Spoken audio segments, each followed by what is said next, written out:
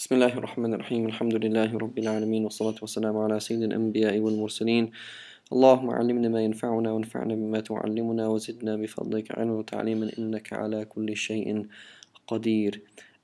Ramadan, like many other rites of Islam, like Hajj, like prayer, make all Muslims equal. When we're fasting, everyone has the same lunch, the poor, the rich, wherever you live, everyone is tasting the same taste of hunger and need towards Allah subhanahu wa ta'ala.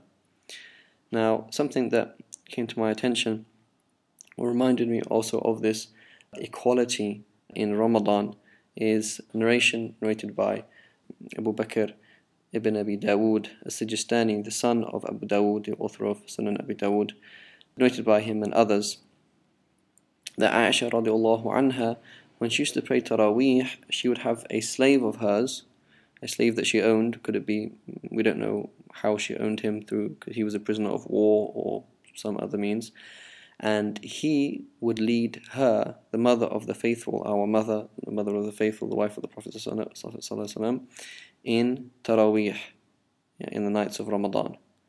And so this slave would lead this noble mother of the faithful in prayer. So the subhanAllah, that tells us, again, shows us another aspect of how Ramadan makes everyone equal. It doesn't matter who you are, before Allah you're all equal. وصلى الله على سيدنا محمد وعلى آله وصحبه وسلم.